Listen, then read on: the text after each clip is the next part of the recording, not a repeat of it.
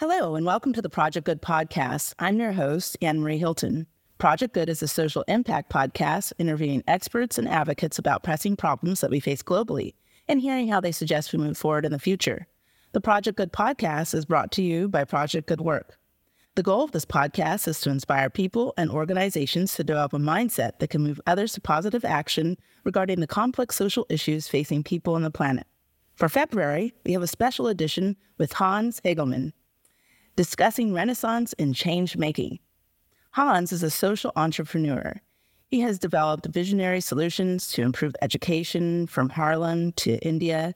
Hans grew up in Spanish Harlem, New York. His home was Exodus House, a pioneering residential drug treatment center started by his father. Hans' parents were his first teachers in the importance of service to others. He went on to attend Princeton University and Columbia University School of Law. After law school, he went on to work as a prosecutor, chief counsel to U.S. Senate subcommittee, and as a defense attorney. In the 90s, he shifted his mission to work with children who have been underserved by the educational system. This led him to founding the East Harlem School at Exodus, an independent school that predated charter schools and charter legislation in New York City. His work there was honored by Essence magazine through an Essence Award, the Robin Hood Foundation. Today, I have the pleasure of interviewing Hans, who is a Renaissance changemaker, immersing himself in many fields and lending his knowledge and heart to a plethora of causes.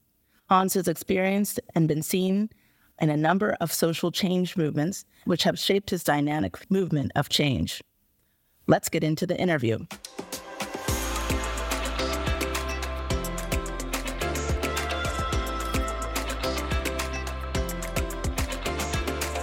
Hans has been honored with an Essence Magazine Award and the Robin Hood Foundation Heroes Award.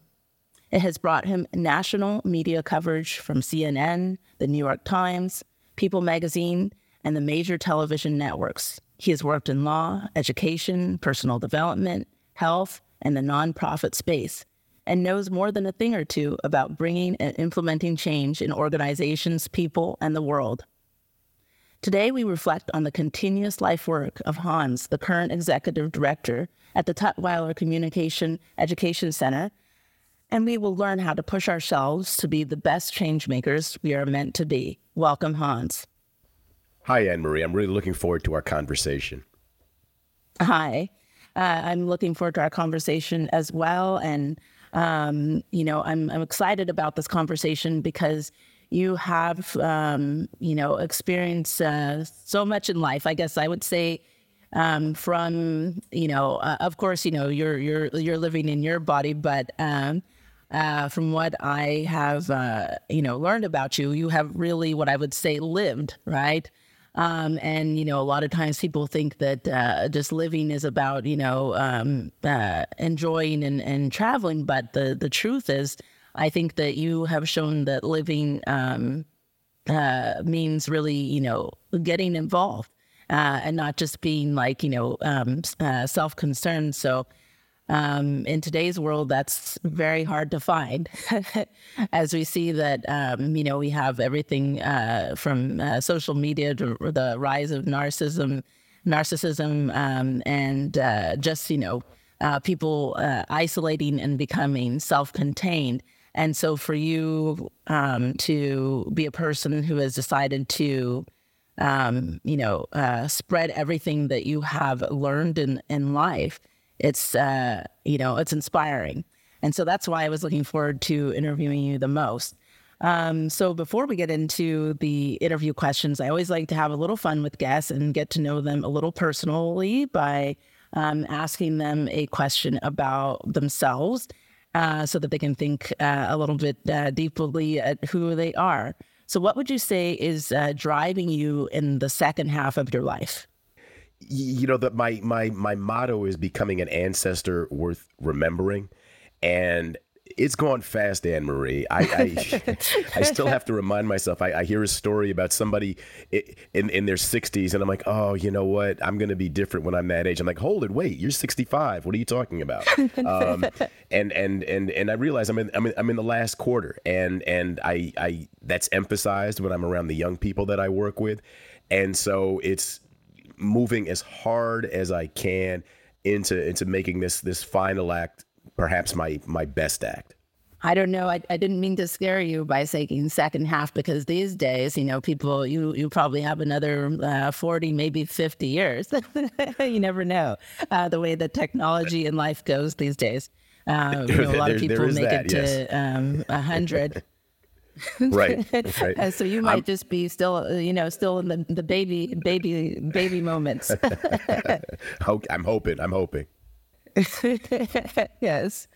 But there's still a lot of work to be done, and yeah, there's still a lot of work to be done, and I'm in the Mississippi Delta, and I still have my New York energy, and so I try not to overwhelm people with that while I'm down here. But a lot of who I am and why I do what I do was created in that kind of cauldron of New York City. Yes, but I think I've only been to Mississippi a few times during what I was doing was a vacation. So I guess I was there already in a slow pace. But I think, sometimes having that, of course, I've always lived in semi-fast cities, is a great motivator for people. At least that's what I think. Not living in a slower paced life. So I think that's wonderful. So let's, I guess, introduce you to the audience, and tell us a little bit about yourself. Who is Hans Hagman? Who are you? Who were you? And who do you hope to be? Well, when you were talking about me, I really felt like I had been seen, because from early on, I have tried to be a part of the times that I've been in, and it's been everything from looking out the housing project windows in East Harlem and watching President Kennedy and the astronaut John Glenn go by, to waiting at home for my father to come back from yet another protest that he was engaging in with Dr. Martin Luther King Jr. It's having a mentor who's moving on in age, but who's very important to me when talking about things like policing in the United States. He was a former speechwriter for Bobby Kennedy.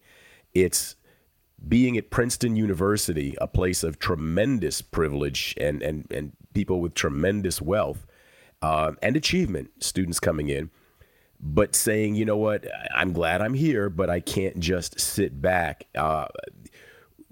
There are things that I need to do beyond becoming, quote, a Princeton graduate. And so what that included was becoming a part of the Big Brother, Big Sister program.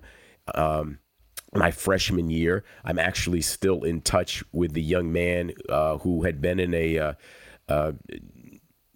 residential facility at the time when I was his big brother. He found me after decades.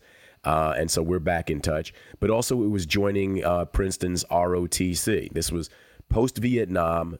The military was not a real wonderful option for anybody just because of what had happened during Vietnam. And certainly if you were at Princeton, why were you a part of ROTC? And part of it was because I had always been taught that you have a responsibility to something larger than yourself. It's not enough to say that I have this Princeton degree or Columbia University School of Law degree, and that's going to open doors, and I'm sure I'll do some good along the way. It had to be more affirmative for me. And so I was a member of Princeton's ROTC, and one of my pals was the recently retired chairman of the Joint Chiefs of Staff, Mark Milley, and we spent many hours in the woods around Princeton together. I went to the 101st Air Mobile Division Training School in Fort Campbell, Kentucky. Didn't need to do that either. And that required, among other things, rappelling out of helicopters perched 100 feet in the air and having a fear of heights. That wasn't the most natural move for me to make. But again, whether it was the ROTC, whether it was becoming part of the Big Brothers, Big Sisters, whether it was becoming an active participant in getting Princeton to divest its investments in the then apartheid government of South Africa, I was taught to never just sit on the sidelines. My mother, who was an activist in the community, set that example. My father, who, as I had mentioned, in addition to marching with Dr. King, had created this residential drug treatment center, and where both he and my mother taught me the power of redemption and faith and service in the lives of other people. There was no other way I could go than to a life of service. And it's not for everybody. I think more people certainly have space in their lives to figure out who they are beyond their own narrow concerns. And as you mentioned, it's tougher to do that with the advent of social media, AI, and other things today, and the political divisions that we see in the country.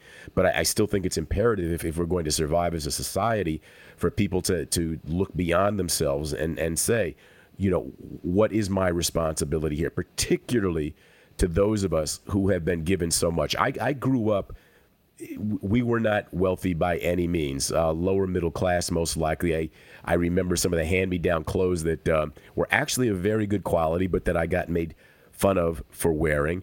But again, that's part of who I was. But because I also knew how incredibly privileged I was to be on scholarship to an elite private school that then allowed me to take that next step to a Princeton, that allowed me to take that next step to a Columbia University. And that's also played out in my professional life. And so that's led me on a path to starting. When I began, I was convinced, I think, about the age of 8. And I think the book was The Lawyers or something by a Martin Mayer, who actually had been a friend of my parents. And he gave me a signed copy of this big book that he had written on being a lawyer. And hardcover book. I eventually read it, but certainly at 8 years old, I wasn't going to read it. But I knew that I'd seen the struggles my parents had in terms of the work that they were doing. But I was going to take a different path and use the law to right the wrongs that my parents had been trying to right. And so I stuck to that path. And as you had mentioned, I had a number of different roles in the law, and I wanted to see where would I be able to make the most difference. And I'm glad I was where in each of those places. I'm glad I got to see how laws are made in the U.S. Senate. It was a little disappointing, certainly eye-opening. I'm glad I worked as a prosecutor in Robert Morgenthau, who was a legendary prosecutor in New York and nationally. I was glad to be a prosecutor in his office. And I'm also glad that I was able to work as a public defender. And if I hadn't been in each of those positions, then there were lives that I wouldn't have been able to positively affect. But at some point I said, no, I've got to take myself off to the side a little bit and have more of an impact on how the system operates. And I couldn't do that, in my opinion, by being so deeply involved in the system. And so that led to the creation of an independent school that I co-founded with my brother, that he runs 30 plus years now. Then it was in a building that had been the residential drug treatment center, requiring a lot of maintenance. I had to take care of rat patrol. I had to clear up faulty boilers because we couldn't necessarily afford plumbers and electricians and so forth. So I had to do whatever I could do there. I cooked 2 hot meals a day. I taught classes. I did the fundraising. I put the board together. And this was also a time where there were 2,400 homicides in New York, mainly because of the crack epidemic. And at one point early in our career at that school, my brother and I had death threats taken out against us because we were interfering with the drug traffic on the block by having a school. I hadn't considered that. I knew it was going to be hard opening a school. Again, as you had mentioned, it predated charter legislation in New York, so this was a first impression to a number of people. And trying to fundraise for something like this, I had friends who stopped talking to me because I was no longer a lawyer. I had been defined by my status, my professional status, and found to be lacking when I decided I was going to be an educator. So I was starting from way back. And then you have these death threats. And so a few years, I was licensed by the New York City Police Department within 2 weeks to carry a handgun to protect myself. And there were times I would sit at the end of the school day, and my days were long. 6 in the morning, and I would leave around 7 at night. And a couple of times I would leave in tears because I didn't know if I was going to make it home to see my then infant daughter. And I would have people across the street openly sporting firearms, laughing, saying, one of these days you're not going to make it home. And then having to come back the next day and do it all over again and be there for the children, be there for donors who wanted to hear about wonderful things that were going to happen. And I had to learn how to keep it together very quickly. And so early on, I had to teach myself about self-care, and whether it was learning about John Kabat-Zinn's work, getting certified as an Ashtanga yoga teacher by one of the Western original yogis, David Swenson, whether it was becoming a Reiki master under a guy named William Lee Rand, becoming certified in hypnosis. I mean, all of this is in the 90s, the early 90s, before it became that popular. And certainly not in my neighborhood of East Harlem. But all of those things were tools that I needed to move past that. And as I said, the school evolved. It's in a brand new multi-million-dollar building that then Mayor Bloomberg broke ground on. And after 9 years there, I moved on to a larger nonprofit that was in distress, 350 employees serving thousands of kids, but whose executive director had died very suddenly from pancreatic cancer. And they had an interim who they had brought from the corporate world. The board then consisted of a lot of wealthy masters of the universe who felt that if they brought in a corporate figure, that he would be able to fix whatever was wrong with the organization. That didn't turn out to be the case. And so I went there for 7 years, had a great time, made some wonderful relationships there. And now here I am in the Mississippi Delta, a place I never thought I would find myself, and a place where people who knew me just are still having a hard time wrapping their head around. But I'm glad I'm here. Wow, you have you went from in my mind when you were first telling Maurice your story as a child. I was picturing you. And I guess don't laugh, but I guess it kind of goes along. Is that for you're sort of like a preacher's kid, and what I mean by that is that when children that their parents are pastors and preachers, they grow up, they're kind of pushed and forced into these spots. And they either go two ways. Either they decide, okay, I'm going to go with the flow, and this is I guess how our family is shaped and become, part of the ministry, or they decide I'm going to become a wild rock star and, run off and do all the things that I was not allowed to do. And so, that's how I guess I picture your start. And then the fact that you, I guess in a way, as you were saying, you were kind of groomed into that, but you decided to choose that. And so that is always, I guess, amazing for someone to choose that path, because I really do believe when you are raised by parents that have such a focus on service, it is, it's hard sometimes to comprehend as a child, because not that children are purposely, but they don't understand because they're growing. Those are the times where you're just like, but what about me and what I want? And so that, already speaks to how amazing you are as a person, that you just naturally had those seeds in you and decided to move in that direction. Even if you were, surrounded by it, because the truth is you didn't have to go that route. And, I find it amazing because I also started picturing the thought of a war zone, right? And I was picturing a war zone because this is, hard to believe, but this is America. As they always say, this is America. But it sounds like you went through a war zone just in your own backyard.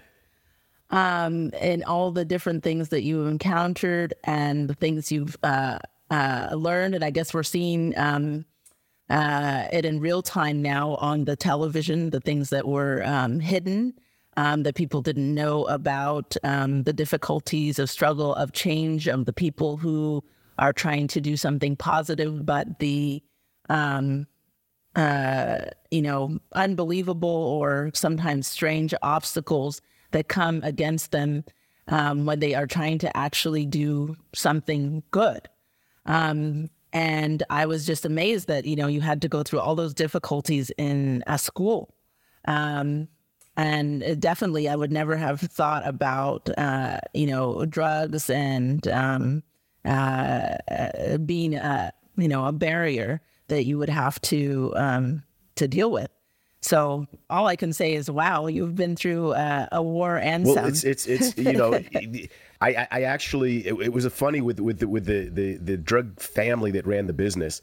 At one point, for a variety of reasons, they asked to set up a meeting with me. And that was negotiated by a police officer who also grew up in the community. He was one of 4 kids raised by a single dad who had been a Vietnam veteran. This guy was a hero cop, and that's a whole nother story. But so we set the meeting, and the head of the family said, well, what do you want? He says, we've been getting a lot of pressure from the cops, and from the black Muslims as well, who reached out and said, look, we know your father was white. My mother was an African American who came up in the Great Migration, and she and my father fell in love in Chicago. He was a white man from Nebraska in a time when it was illegal to do that, and 96% of people felt there was something immoral about interracial marriages. But that's who they were. But black Muslims had reached out to us and said, we understand you're going through some problems with the drug dealing on your block. We are going to put out the word that we will soldier on that block until they back off. So I had been an assistant DA. I had cops that I had worked with. I had boxed in a tournament for a police officer, Stephen McDonald, who had been shot and wounded, who had forgiven the teenager who had done that to him and put him in a wheelchair. But he needed medical expenses, and I was the only civilian who boxed in that tournament to raise funds for his medical treatment. And so there were cops who were saying, you know what, off duty, we're also going to put out the word. So there was all this pressure on the drug gang on the block. So they had this meeting, and I said, look, all we want is for you to back off. You can't sell drugs during operation of our school hours, and you need to take the death threats off. And the guy said, done. And to his credit, we never, for the next several years, we never had any problems. And the head of that family actually ended up going to prison about 6 years later. And when I was in my new job at that large nonprofit that I had mentioned, I got a call from a federal institution. And it was this guy who had run the family drug business on the block. And he says, look, he says, I know that we went through a lot of change and pain. And he says, but I got nobody in my life now. He says, you can imagine, right? I had the money, I had everything. I've got nothing now, and my own family has rejected me. I've got nobody to write to. I've got nobody to put money in my commissary. He said, this is crazy, but if you could just write me once a month and put a couple of dollars in my commissary, he said, I'll never forget it. And that's what I did. And we stayed in touch as pen pals for the next few years. And then I got word from him that he was getting out, and he was going to buy me dinner anywhere I wanted. But he first had business in Miami to take care of. We never had that dinner. He was shot and killed in Miami. But it was a rough time back then, and I had learned about post-traumatic growth, figuring out how to move forward early on. I remember coming home from high school, happy about a track meet. I guess it was 9th or 10th grade, where I had done fairly well. And I was getting off the subway, walking home. I saw these clouds of smoke, and I'm like, oh man, summertime and somebody's house is burning. Well, turns out it was my house that had burned down, probably arson. And my parents didn't miss a beat, and I still think back to why I wasn't traumatized by coming home from this elite private school where it was tough enough just to keep up, and now your house is burned down with your books and your keepsakes and all of that stuff. But my parents made that kind of thing seamless, and it went back even earlier than that. They were told by friends about a doctor at Rockefeller University who was providing care for families who wanted top-notch medical care for their kids but couldn't afford it, and this doctor's providing it for free. I became one of this doctor's patients. It was later discovered that this doctor was a serial pedophile, and he made the newspaper, and it's something that I had to keep to myself for a long time. But that at an early age, as a preteen, I had made the decision that I was going to be one adult, that no matter what any child's circumstances were, I was going to be one adult that child would be able to trust, because this medical professional had betrayed me, somebody that you don't think that's not supposed to happen, right? And my parents, as I said, taught us about post-traumatic growth, taught us about sacred wounds, taught us about how do you move forward, and they taught us about understanding the virtues that we needed to develop and cherish, such as love, courage, wisdom, self-discipline or self-mastery, as opposed to just serving one's self. So all of that goes into the background as well. Wow, I don't know your parents, but they sound amazing.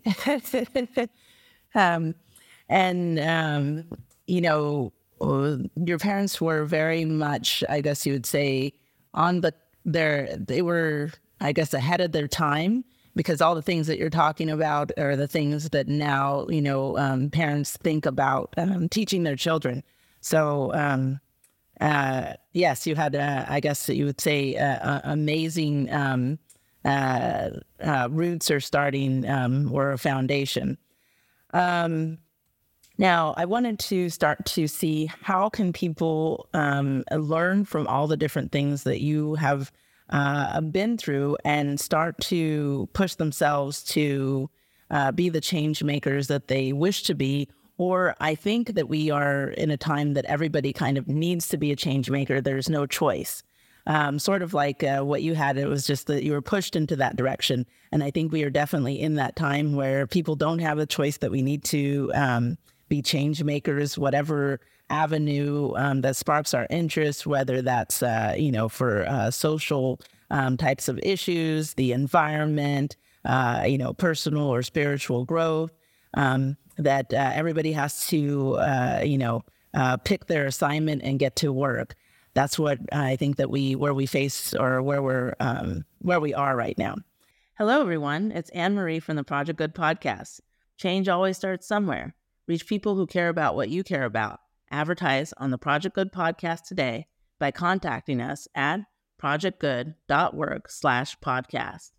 So one of the things that I wanted to talk to you about is that how can people get past, I think the biggest thing that keeps coming up for people is that they have all these social barriers that they have in their minds, or sometimes it's not even their minds, that they see that in society.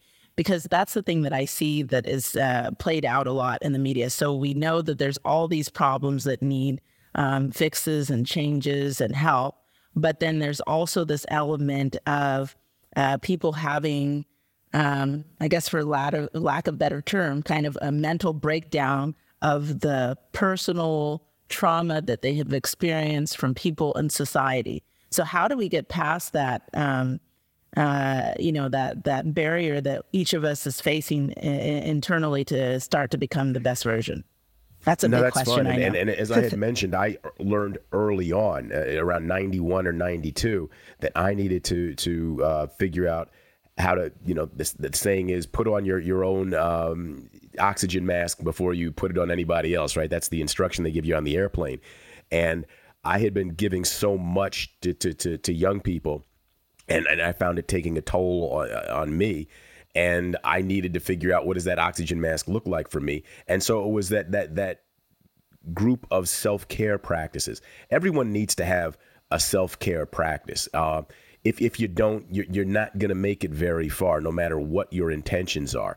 And I still find myself having to catch myself and making sure my oxygen mask is on first. And so I have a daily practice of breath work. I'm a certified breathwork coach. I created a breathwork coach training program in a maximum security prison for teenage boys, because these were young people who had taken from society, and we first needed to get them to figure out for themselves who they needed to be and understand whatever trauma they were holding. And the best way to do that is through the breath. Meditation isn't necessarily for everybody. Breath work is an accessible option for just about anybody. So having that, then understanding, what are the things that you value? Early on, if people say, what's most important to you? The top three things I would be able to name would be freedom, service, and creativity. And so if any endeavor I was looking to get into didn't include at least two of those three, and ideally all three, and the older I get, the more I look for all three to be included, and that's no negotiation on that, the better off people will be. Most people move through life unconsciously, and they're not conscious of the pain that they're feeling. They just know that there's something there that's blocking them. They don't know what are the things that they value the most. They don't understand the concept of virtue. There's one of the things that's particularly troubling is the lack of gratitude that pervades society at every level. And so early on, developing a gratitude practice. I'm part of a group. There's this woman named Danielle Laporte, and there was a time where I was just going through some very tough times. And there were two people that I looked to online, and I've since become friendly with one of them. Danielle Laporte's one of them, and she had a program that talked about looking at the virtues that you should embrace, doing an inventory emotionally, and growing from that. And so it was Danielle Laporte, and then this survivalist guy who's a duck farmer out west. I mean, so it was a strange combination, but too often people operate in an echo chamber, and they don't. There's not the idea lab that I grew up in. My parents, and it's some people would say it's a curse. I think it's a blessing. Early on, my parents, we would have hand down clothes, but any book we wanted, it didn't matter if it didn't make, like, why are you getting this book that's way beyond your reading level? You have this book in they would buy us books. It didn't matter, and that was always open. And so I had a library that until I moved to Mississippi was, I think, 3,000 or 4,000 books. I sold and gave away some. I still have over 1,000 books that I brought down to Mississippi. And so it was an idea lab that I grew up in. But people too often now operate in an echo chamber. They surround themselves with influences and energy that are the same as the stuck energy that they're operating in. And who was it? Einstein or whoever said, you're not going to change a problem with the same thinking that got you there in the first place, something to that effect. You need to figure out a way to step outside of that. Nutrition, right, is another thing that early on, both for myself and for the kids that I was working with, to this day at the school that I started with my brother, they still serve vegetarian meals, very healthy meals. I'm not a vegetarian. I was never a vegetarian, but we wanted to shake up the diet of the kids who we were working with. And so we would go the extra mile. And at the time, there weren't a lot of options. It was the local Korean market where we would have access to fresh vegetables and so forth. And we would try to make it culturally relevant. Most of the families were Black or Puerto Rican. And so we would ask, and we had Rastafarian families. And so we would ask them to come in and help pitch in and make healthy, nutritious meals for lunch or for special events. And it's something that always stayed with those children. It's something that I'm trying to bring down here. The place in where I am in Tallahatchie County is a remote rural region designated by the USDA. The USDA also designates it as a food desert. So you are not going to be at your spiritual, energetic best if you are putting in substances that are less than healthy. So there are a number of practices. Being clear about who you are through, and there's something called the VIA Institute, VIA Institute, where people can go and they can get an inventory after a survey based on the virtues that they embrace, and being able to step back and taking a look at who you are is a start. Having a wellness routine, eating healthfully, which is part of that wellness routine, developing a morning practice, bookending your day with an evening practice where you wind down, where you take yourself off social media, where you reflect. Take yourself out of areas where you are engaged in an echo chamber where everybody's repeating the same thing. It becomes a dogma. There's no nuance. There's no sophistication. There's no compassion for other ideas. You need to get out of those situations as well. Those are just some of the things that I would suggest. And so you have to know who you are. And when you know who you are, you'll begin to understand how you're supposed to act in the world. People are told to look for balance in life. I know, look for satisfaction, look for harmony. If you're passionate and making a difference, sometimes balance is going to be out the window. And so those are just some of the things I would suggest. Those are wonderful suggestions. And actually, you're hitting on things that I think people are just becoming attuned to. And why I say that in all the, popular, magazines, and of course, well, I guess self-help has been saying that for a long time. It's just, I guess if people decide to pick it up or not. Magazines that are popular are now saying these things that you have mentioned of, really getting to know who you are. And I think a lot of people, they're scared. They're scared to really take that deep look in the mirror and take that deep dive. But I think if we would have done that a long time ago, that we wouldn't have gotten to that situation, the situation we're in. And well, I think the whole pandemic, I guess, made you look at the mirror sometimes literally because there was nobody else to see, and really spend that time with yourself. And it made people freak out, to say for the best way I can put it is that people have just been freaking out because they realized they didn't like what was reflecting back to them for themselves and society. And so, as a change maker who has touched so many different things, you've touched law, you've touched education, you've touched self-development. What would you say is your I guess the thing that you're most proud of, or the thing that you think has made the greatest impact on you and maybe other people? Well, Anne-Marie, I have to be careful with that because, first of all, I'm old, right? So there have been a few things, and so one, of course, is the school that's, in its third decade, and the number of lives, and I see that on social media. I see it with the young people who went through and are still in contact, and I'll ask people, just because I try to get a gauge, how many of you stay in touch with your middle school head of school 30 years later, right? And the numbers aren't huge, right? So I get to see that immediately. But then there's some other things. I mean, one is I had started a girls' school in the 90s, late 90s, in India for lower caste Hindu and Muslim girls.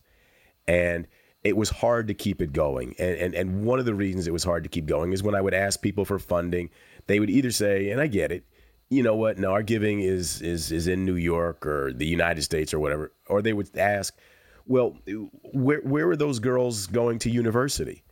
And we didn't have, me and my local partner, we didn't have an answer for that local university piece, because these were girls, some preteen, who we were keeping from marriage, child marriage to grown men, who we were taking out of poverty by giving them basic literacy and numeracy skills so that they could then move up in a factory job. I'm part of a group that is mainly comprised of women who have been burned with acid because of violations of whatever marital rules happen in these lower caste areas, right? And so we worked with dozens of young girls. Maybe there's some that we had to eventually close it because my head of school had become a grandmother, and we were also getting increasing threats from Hindu and Muslim fundamentalists about the fact that we were educating not just girls, but lower caste girls and Hindu and Muslim girls together. And so I decided I can't put you, my local partner, at risk. We need to shut it down. But during that time, we changed dozens of girls' lives. And so, how do you measure that? I'm not sure. I started an independent high school for kids who had dropped out of public high school. When I moved on to that larger nonprofit, got a generous $1 million gift to get that started, and I'm still in touch with those young people who were in the I guess it's 2002 to 2008 or 2009, whatever that high school ran. And I'm still in touch with most of those young people there. And they're all doing, with only a couple of exceptions, wonderfully. Young people who had been given IEPs and were in special ed who are now who have completed their dissertation for their PhD, right? But they saw somebody believed in them. We took them out and gave them experiential education, service learning programs in Nicaragua, in Senegal, in Ghana, where they saw other parts of the world and learned to be more grateful about what they had here growing up, despite whatever challenges they had. And so, that's also what I'm proud of. I come down here and, I've been living in the Delta for a year. I'm in a double wide trailer, which is something I never thought I would have said. In a tornado zone where in the kind of housing where I'm 15 to 20 times more likely to die if a tornado hits, right? And it's a remote rural region and with everything that conjures up. And so I oftentimes have to take stock of, are you, and I still will have friends or corporate headhunters saying, look, you could be making 4 times as much money working with even more kids because it would be in an urban area and you wouldn't have to worry about tornadoes, right? So how do I value that kind of a move versus being down here for a region that has been historically traumatized by things like slavery, sharecropping, a 1927 flood that changed all the dynamics, manufacturing that left, resource extraction, human exploitation of labor, just historical, with families that had their dreams ripped from them and who were never able to pass on the ability to dream to succeeding generations, right? Is this a quixotic quest doing tilting at windmills by trying to work with these kids?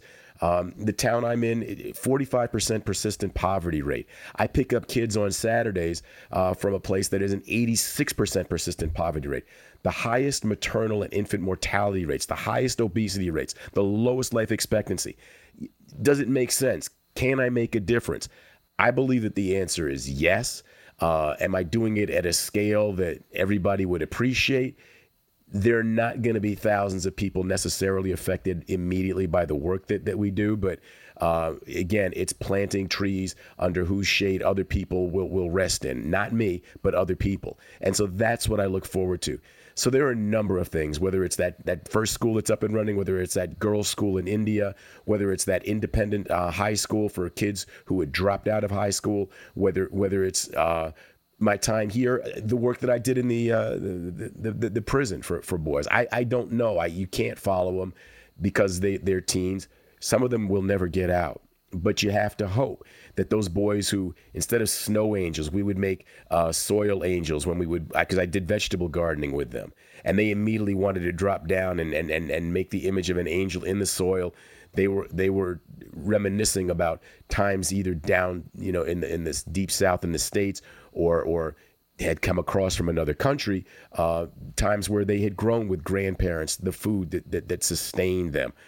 Who knows where that's going to carry them? The kids that I did breath work there, hopefully they will be able to find some peace. So it's hard for me to estimate, but it's, the butterfly effect that you hope you lay down those things. And I know people who are all about scale, all about replicability. I'm all about scales of humanity and individual touch, and the belief that some of these things that I've done will be passed on to these other people in their lives, as they have an example that they hadn't had in the past.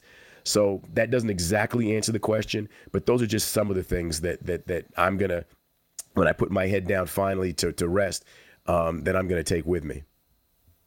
I love that you say that, instead of about scale, you're about getting about the individual and touching humanity and making those personal touches that I believe, from a personal perspective, tend to have a stronger ripple effect because you developed a relationship. It's hard to develop relationships with like thousands and thousands or millions of, people, but you can make a much more deeper connection with, maybe a few hundred or, a smaller amount that tends to last for years and years because you got to know them as a person and not just a number. One of the things also that I've found with all the different experiences that you have had and the different schools that you've started and programs and organizations is that there always seems to be, and it's expected that it's going to be a challenge to get something started. That's expected. But it seems that the biggest barriers that I see that keep popping up in every time that you talk about a challenge that you face tend to come from the actual either communities or, or the people themselves. I guess why, and I've seen this as a theme, not just for you, but just across the board. Why is it so hard for people who need the help to help themselves? Why do you think that society makes it so hard for people to do that? There's certain aspects of society where their job is to train people to be willing recipients of whatever the ethos is that's going to help that segment of government, for instance. It doesn't, for people to be individually liberated is not in everybody's best interests. And it pays to make people willing recipients of charity and largesse, as opposed to independent actors who are self-sufficient, who have their own personal agency. If you have people who start to question their circumstances, who start to push back and say, is this enough? Who start to ask, well, hold it. This school system that my child is in is at best an escalator, and I'm not even lucky enough to have that escalator go up. Let me step off and see if being schooled can be done differently. If education is in fact different, there's a larger group in society for whom it's in their best interest to maintain, again, that level of dependency. And that kind of unspoken relationship works out for both sides. People love us when we do food giveaways here. And when I ask for volunteers to, okay, well, let's either figure out ways where we can start a chicken coops for fresh eggs, where we can avoid the chickens getting killed by the chemical drift, which is another feature of the Mississippi Delta, or community vegetable gardens with the same deal, protecting and making sure that we have high level produce, so that and engage in conversations about what it means to eat well, and those hands don't go up. When I will say, I'm going to get up extra early on Saturday, because normally I'm working with the teens and letting them come to the gym where they can commune and be with one another, which is important. But for the younger kids, I'm going to create an early literacy program, science-based, for anybody who's concerned about their kids' reading ability now or in the future.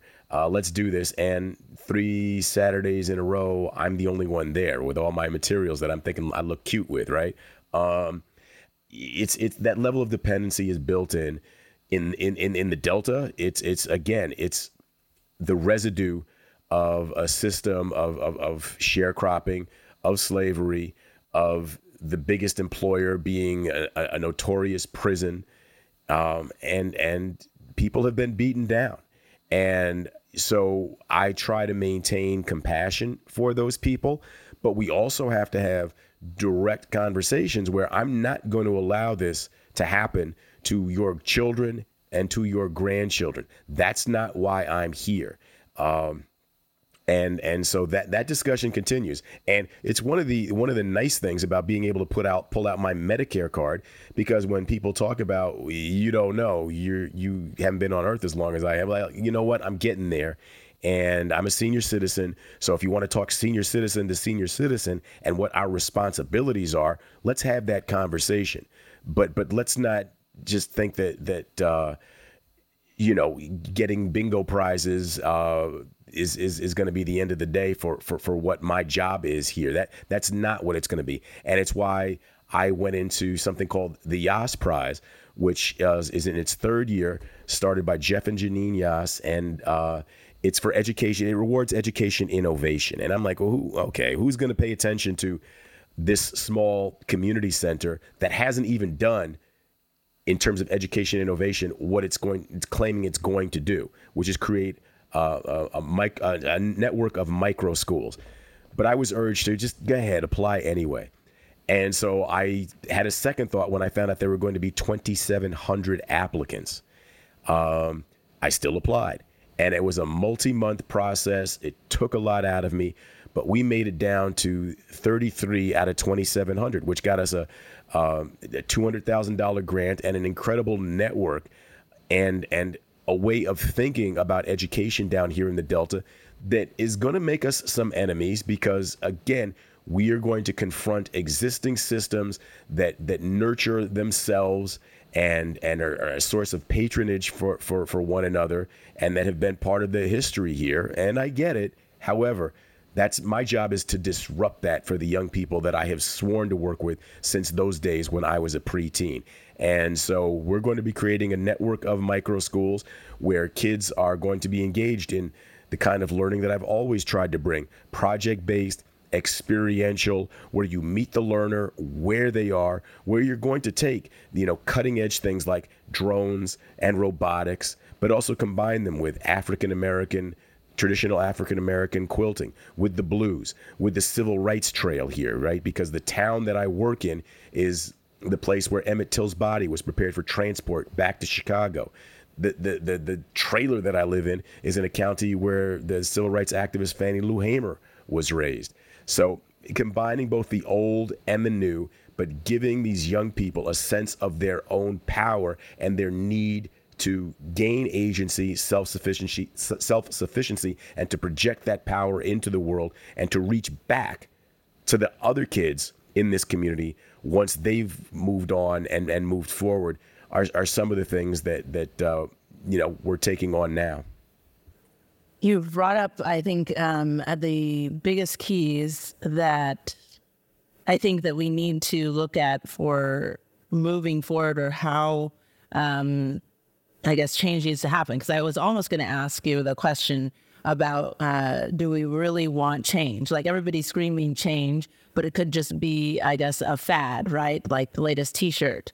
And so you've brought up things like, I think the biggest thing that I kept kind of feeling is that we need, now it's going to rhyme a little bit, that a healing needs to happen within people before they could even get to a point of thinking about real change, which takes place when you decide that you have self-agency, or that you can do this, that you can, dig deep inside of you and move forward. And so it is, this is what I've pulled from your conversation. That is a massive, massive, massive challenge because that requires the movement of 8 billion people and counting. And so for each person, if we really, really want change, is that we have to each do that healing journey, and then really, really dig deep. And then we have to kind of, I don't want to say forget, but we have to say, okay, we've learned some tough lessons from our past, not just here in the U.S., but across the world, because the things that you've, brought up were not just happening here in the U.S. They've happened in many countries around the world. And then we have to say, okay, we learned a lesson, or we know not to want to do that again. And that each of us, needs to just we gotta find that, I guess, bravado down deep. Oh, so, I mean, there are a few things, right? I can't even talk about ancient philosophers in certain circles because it's not politically correct. However, I do that here, and there's a reason. But Aristotle said that courage is the most important virtue, because if you don't have courage, then all the other virtues don't matter. And you talked about it as well. And so that development of courage is one of the pieces of the foundation that has to be there, right? And so people need to get on that quest, and there are ways of doing that. There's also a concept in Japanese art called kintsugi. And so you have broken pieces of pottery that most people say, well, it's broken, let me throw it away. In this Japanese art, you take this gold lacquer and you put those pieces together and wrap this gold around it so that it's viewed as something even more beautiful than it was in its original shape. But it was broken, right? But now it's put back together, more beautiful than before. People have to understand that whatever else is going on in their lives, they can embrace this concept of kintsugi and put something back together again that's even more beautiful, even more profound. There's also something to the point of the number of people that this has to affect. There's a Columbia professor by the name of Erica Chenoweth who has something called the 3.5% rule. And through her studies, she has found that if you want to overthrow, nonviolently overthrow a society, you need to change the minds of just 3.5% of the population. So that's something that I hold in front of me down here in this small county and in this area of the Delta. And I think, again, that the butterfly effect, those kinds of things. And I think that 3.5%, yes, it has to start with people healing themselves. And then as they move beyond that, that kind of growth will happen. And I also do think, true, that, yes, people talk about change, and a lot of people, that's all they want to do is talk about it. I've had to remove myself from certain circles where, again, it's an overworked term at this point, but virtue signaling is more important than actual impact. And I've had to take myself out of some of those circles because, no, I'm not going to talk about, how this looks again in this echo chamber. Let's have an exchange of ideas. Let's figure out how we can move forward. It's why I'm going to be working with Ole Miss, the University of Mississippi, in a classics program. And I've had people say, why are you working with young black kids on classics? And I'm not going to go into it here, but if anybody wants to engage me offline, I'd be more than happy to talk about it. And it goes from everything from as simple as them understanding the Latinate roots of the words that are going to improve what are in fact right now the lowest ACT scores in the country, to understanding about certain essential verifiable truths that have lasted for thousands of years, that undergird any decent spiritual tradition or any place that has ever grown, right? And so the classics are as good a place as any to start. And I will certainly take the ancient, dead white philosophers that people sometimes deride over some of the current pundits that we have, who have not actually done anything in their lives other than criticize. So those are just a few things. Yes, yeah, because I'm with you with the, like I mentioned, is change just the T-shirt that everybody wants because you see it everywhere. We gotta change this, we gotta change that, yay! And like people literally will sometimes do that. They go, yay, change, and it's it becomes like a trend. You see it on these commercials, everything. It's like, it's a it's a marketing component, right? And so, yeah, if we really want change, we got to do. It's going to be hard. As somebody was telling me, as they refer to everything, it's Iron Maiden work. So we got out there, put on our war gear because it's you got to fight with yourself inside, and then and then you're gonna have to fight outside. So it doesn't mean that it can't have some elements of fun, but it's gonna be a grueling process that I don't know if a lot of people are up to in the society because they tend to, or at least nowadays, seem to get tired easily. No, they really. So I'm sorry. Let me just that brings up a concept that of and I kind of talked about it before with the wellness piece, but zest, right? How do you need zest to provide energy to your work, to your love relationships, all that. And again, right, the zest is developed through things like breath work, through things like exercise, through things like eating properly. But you're right, people don't necessarily have the energy for that, and some of it is at a basic cellular energetic level that people can work on, right? There are ways of doing it. You just have to make the decision to do it. And sometimes that means, all right, if I'm going to make space for that, what's the one thing I'm going to stop doing? And that might be spending as much time on social media or network news or in those echo chambers that I keep talking about, and instead substituting a more important personal practice that improves your zest so that you bring energy to the things that you claim are important to you. So that's important. Yes. I just have 3 more questions for you.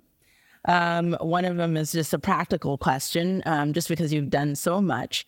Do you pick your projects or do your projects pick you? It's a little bit of both. I still run things through the filter of creativity, freedom, and service, and so I am open, and I my spiritual beliefs allow me to, and some people will call it manifestation or whatever, but I remain open to what God brings me. I mean, that's being down in Mississippi. That chose me. Again, part of post-traumatic growth. February of 2022, I got a knock on the door and some tattooed guy. And at this time I had moved with my family to the Hudson Valley because I wanted my 2 youngest kids to see some grass and nature. And it was a good move. And this guy's the back door saying, look, don't shoot me, but I got something for you. I'm like, it's 6:30 and let me finish my coffee. Why are you here?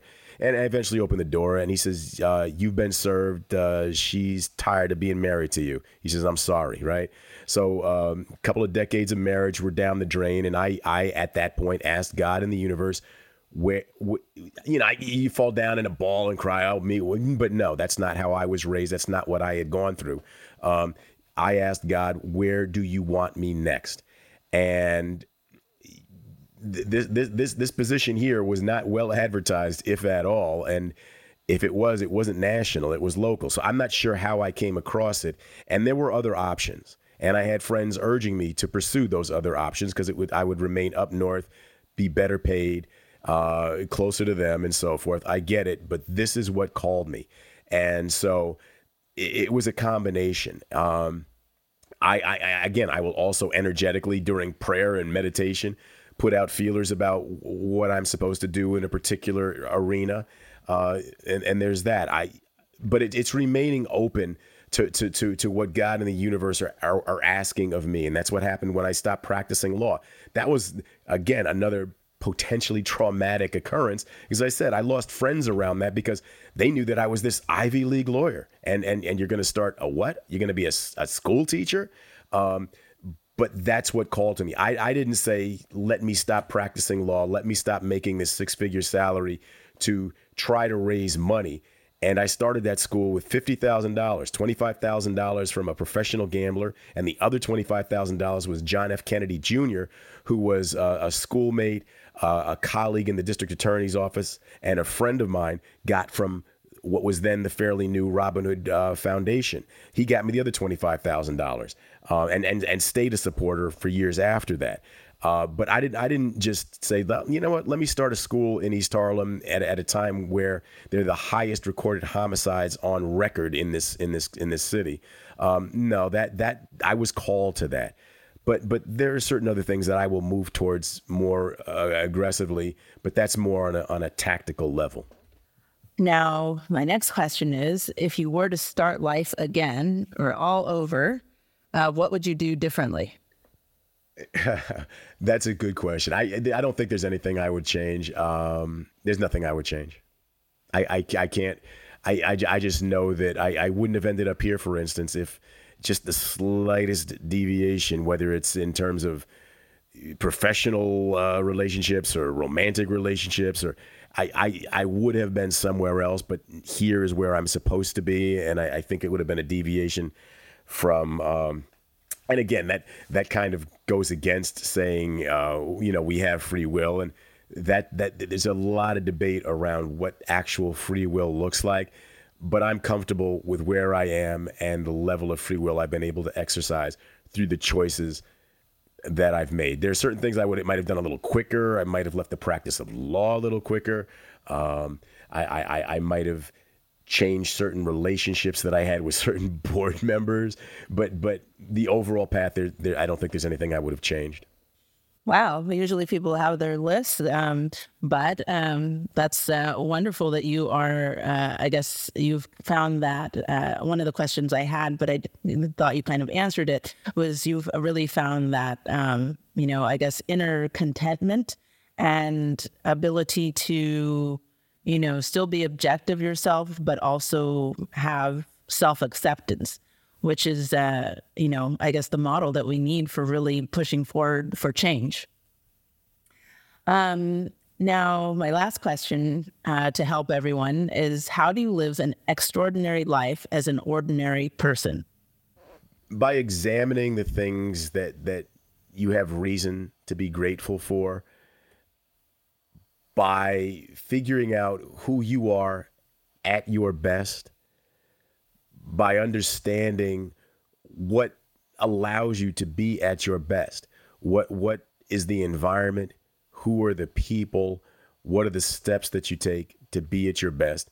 And just recreating that every day. And that every day you have the opportunity to be at your best. Doesn't matter what happened before. Doesn't matter what went on and the things that you might regret. A lot of it is that mindfulness aspect of being in the now, being present, and that you can always start over again. Each time you open your eyes, take that breath, feel where you are, and understand that you can start by being good to yourself, and then just one other person, and that effect and that energy will radiate. And if everybody were to do that, again, I think we would see a lot more cooperation, collaboration, safe conversations where people would be willing and able to share their challenges, their struggles, their hopes, their fears, and their dreams, and maintain your dreams, but figure out what's one thing you can do today to move yourself towards that dream. And there's a philosophy called WIN. It's an acronym for what's important now. So forget how you got sidelined. What's in front of you? What's important now? And what are you going to do to take that next step forward? Perfect ending. Thank you, Hans, for your time and insight. To learn more about Hans Hagelman, go to tutwilercommunityeducationcenter.org. If you have a passion for an unserved community, a social justice problem, or simply want to change minds, contact Project Good Work at projectgood.org to start your project of change today. It's that time again. The Changemaker Conference is happening again May 23rd, 2024. Register now at changemakerconference.com. Subscribe to our mailing list at projectgood.com/subscribe to get our episodes and blog articles sent to you each month. Plus, get a 10% discount on any project you start on projectgood.org. To our listeners, thanks for tuning in to Project Good. We're focused on what matters.